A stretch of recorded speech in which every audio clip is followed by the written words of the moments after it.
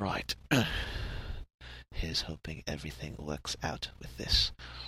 I've commandeered this podcast in the hopes of clearing up a few misconceptions about the wizarding world.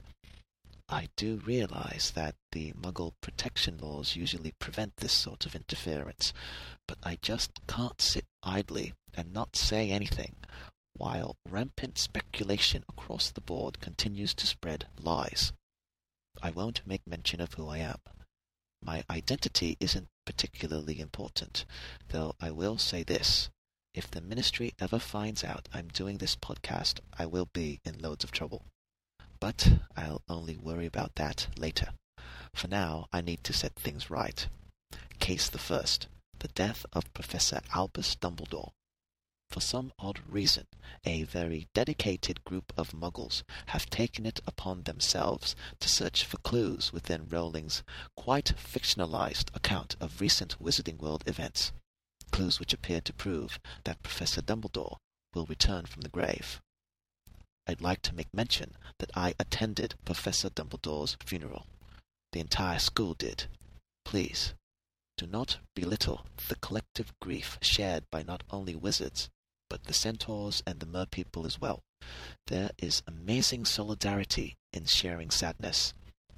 And if Professor Dumbledore ever returns, then mark my words, that solidarity will be lost. I've seen his tomb. It's ivory white, huge, massive, and more than a bit intimidating. And if that monument turns out to stand for nothing, if it becomes meaningless, I know quite a few people who'll go mad. We've grieved, and we've moved on. Stronger perhaps, more resolved about the war, exactly because of who we've lost. Some might think it madness to swear loyalty to a dead man. I personally think it makes perfect sense. Sometimes it takes a personal loss to force someone into action. So I'd like everyone to keep that in mind while reading the books and theorizing about what might happen next.